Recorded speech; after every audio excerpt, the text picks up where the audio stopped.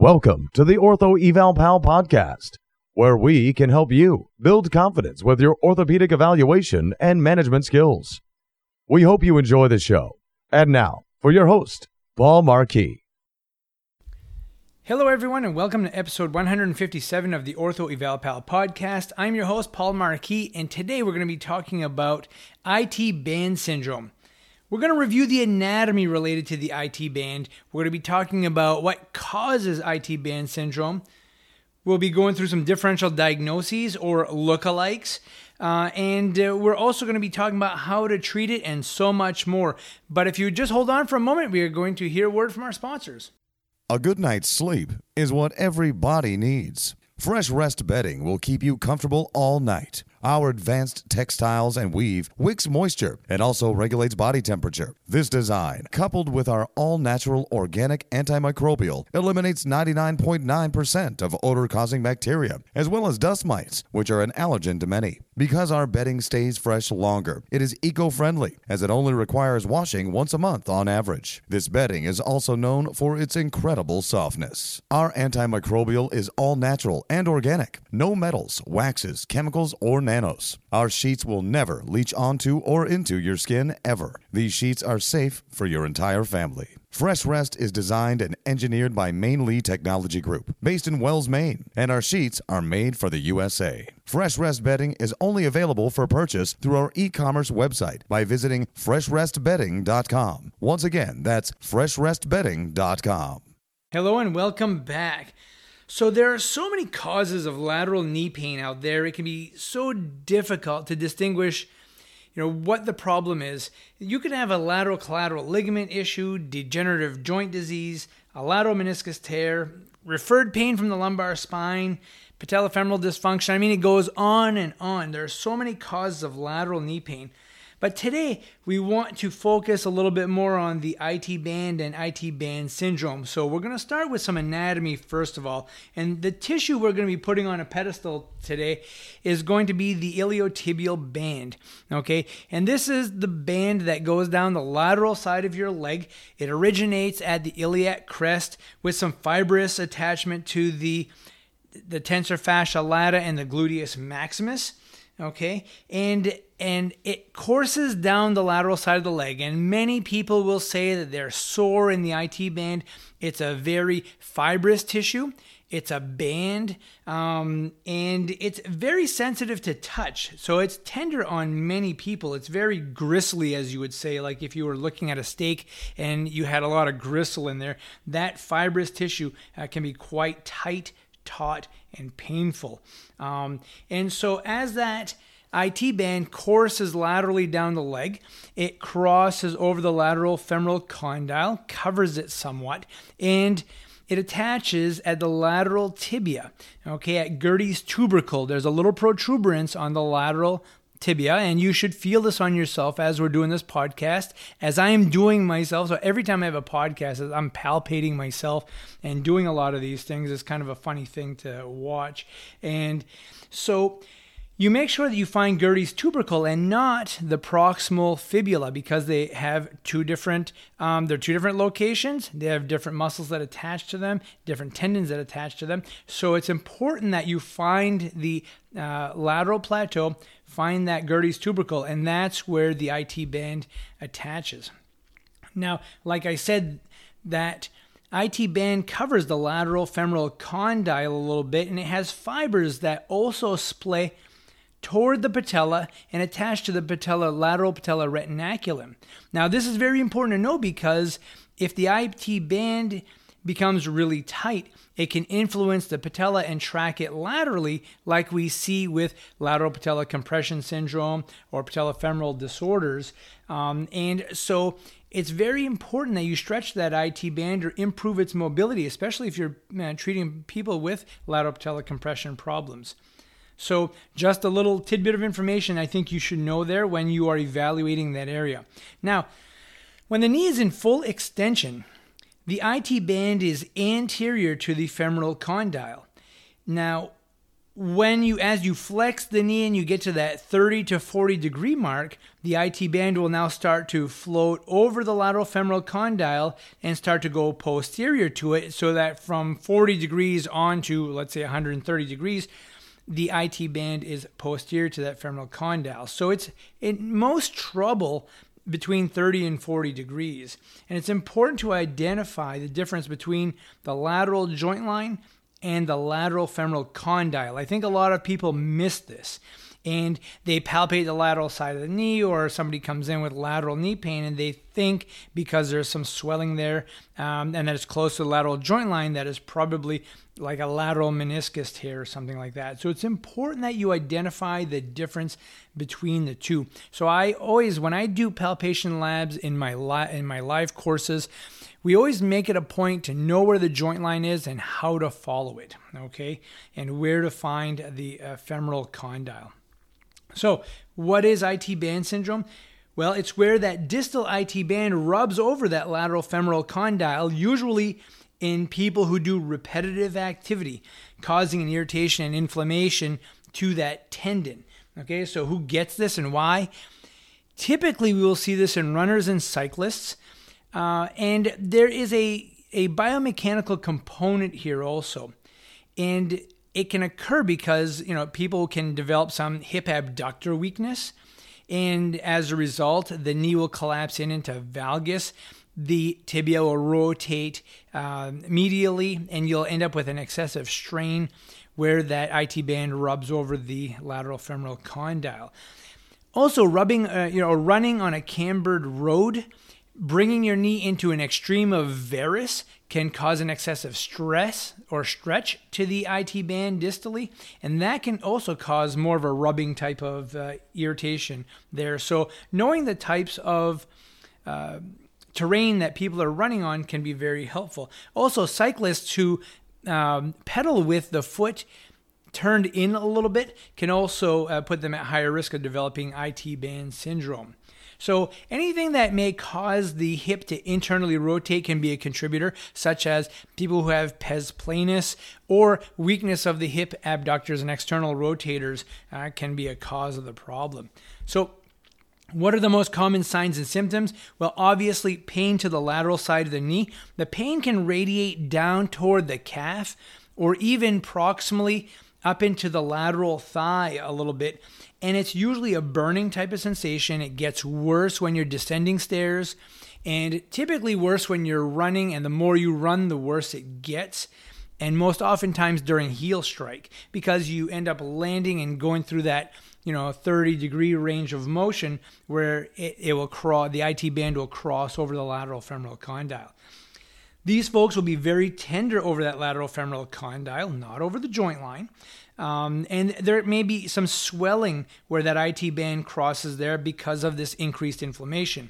Well, with the increased inflammation can come some crepitus, a little bit of clicking, a little bit of noise, sometimes just the sensation of a gritty type of substance in there, almost like broken glass rubbing on itself. So they may describe it like that. How do you diagnose this most accurately? Well, it's all about doing a good clinical exam. Very seldomly do you ever have to require diagnostic imaging.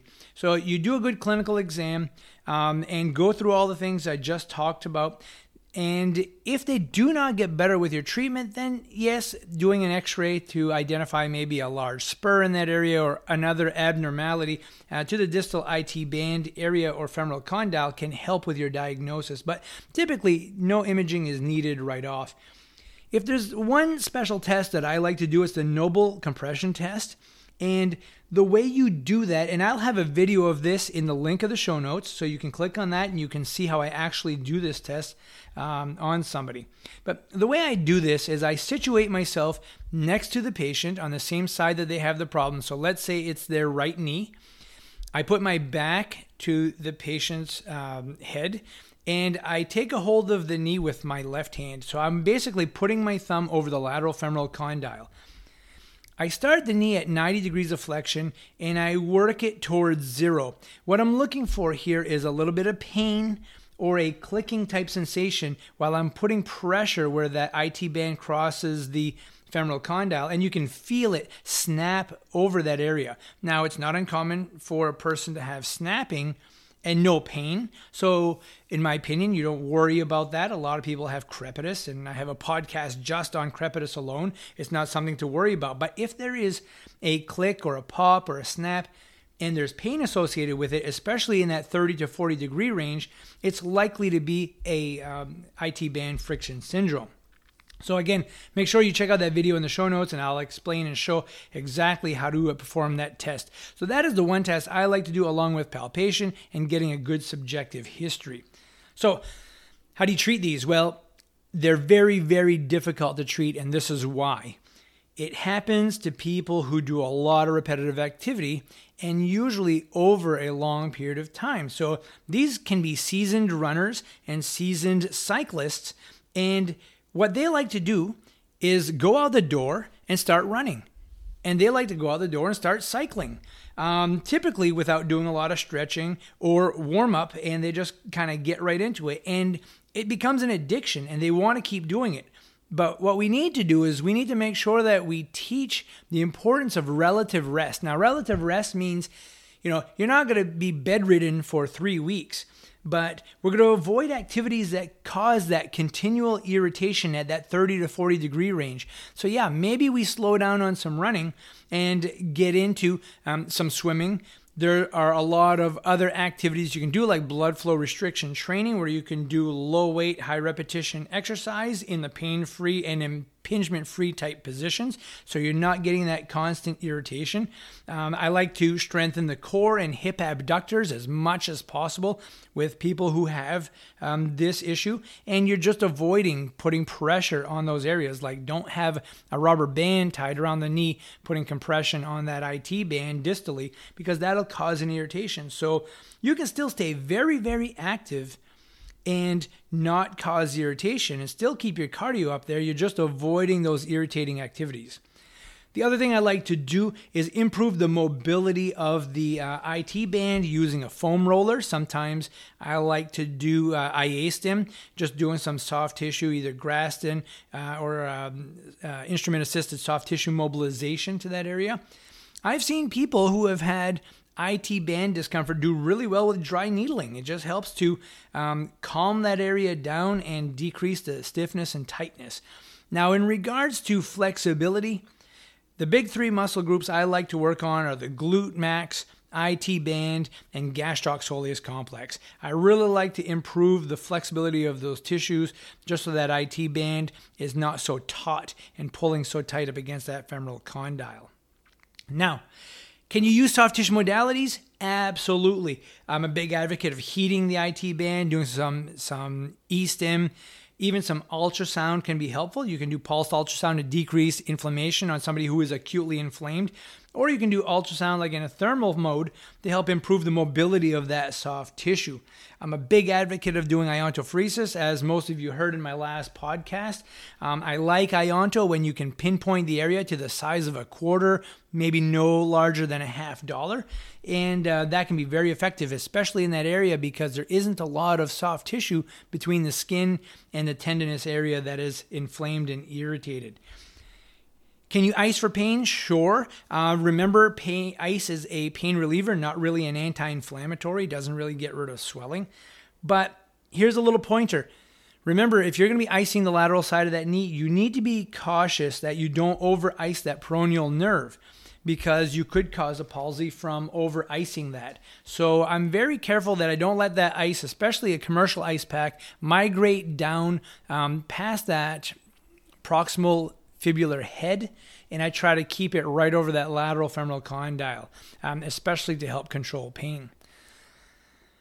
Then I try to get into some strengthening activities, so hip abductor strengthening especially. I'm huge on lateral band walking, and if you're doing lateral band walking, Oftentimes you want to do it in that little 30 to 40 degree squatted position. Well, avoid that because that's going to cause them some irritation. So put them into full extension of the knees, and you can still really hammer on those glutes really well, get a nice big burn, and get that working more aggressively. I like to also do a pure side-lying abduction and clamshells. You got to throw the clamshells in there to help develop that external rotation and abductor strength a little bit better, and that can be very beneficial.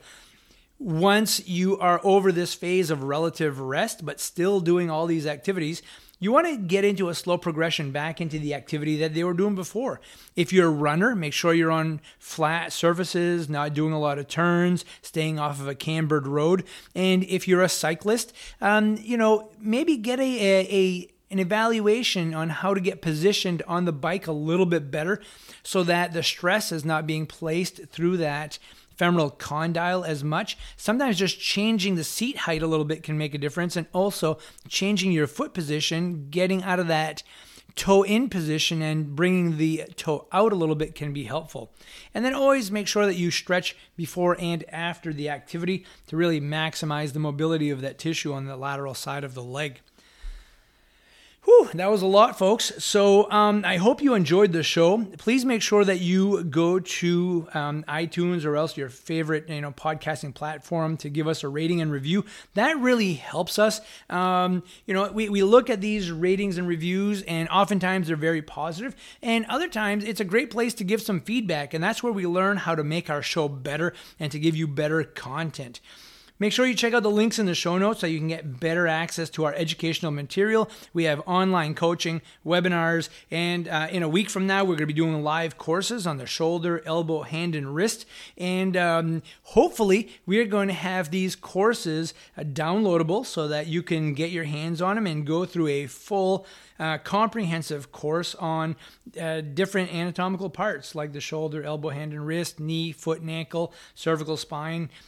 We are going to be downloading most all of our future courses and going to be considering some virtual courses. So please, send me an email, tell me if you're interested in some of this, and let me know what works for you, because obviously a lot of you don't live close to me and don't have access or are not able to come to a live course. But I want to do my very best to try to reach out to as many people as I can so that I can continue to help medical providers feel more confident with their orthopedic evaluation skills, and that's really why I'm doing this. So folks, I hope you enjoyed the content today. I also hope you have a great day, and please take care. We hope you've enjoyed the show. For some more awesome content, go to orthoevalpal.com. Can't wait to see you there.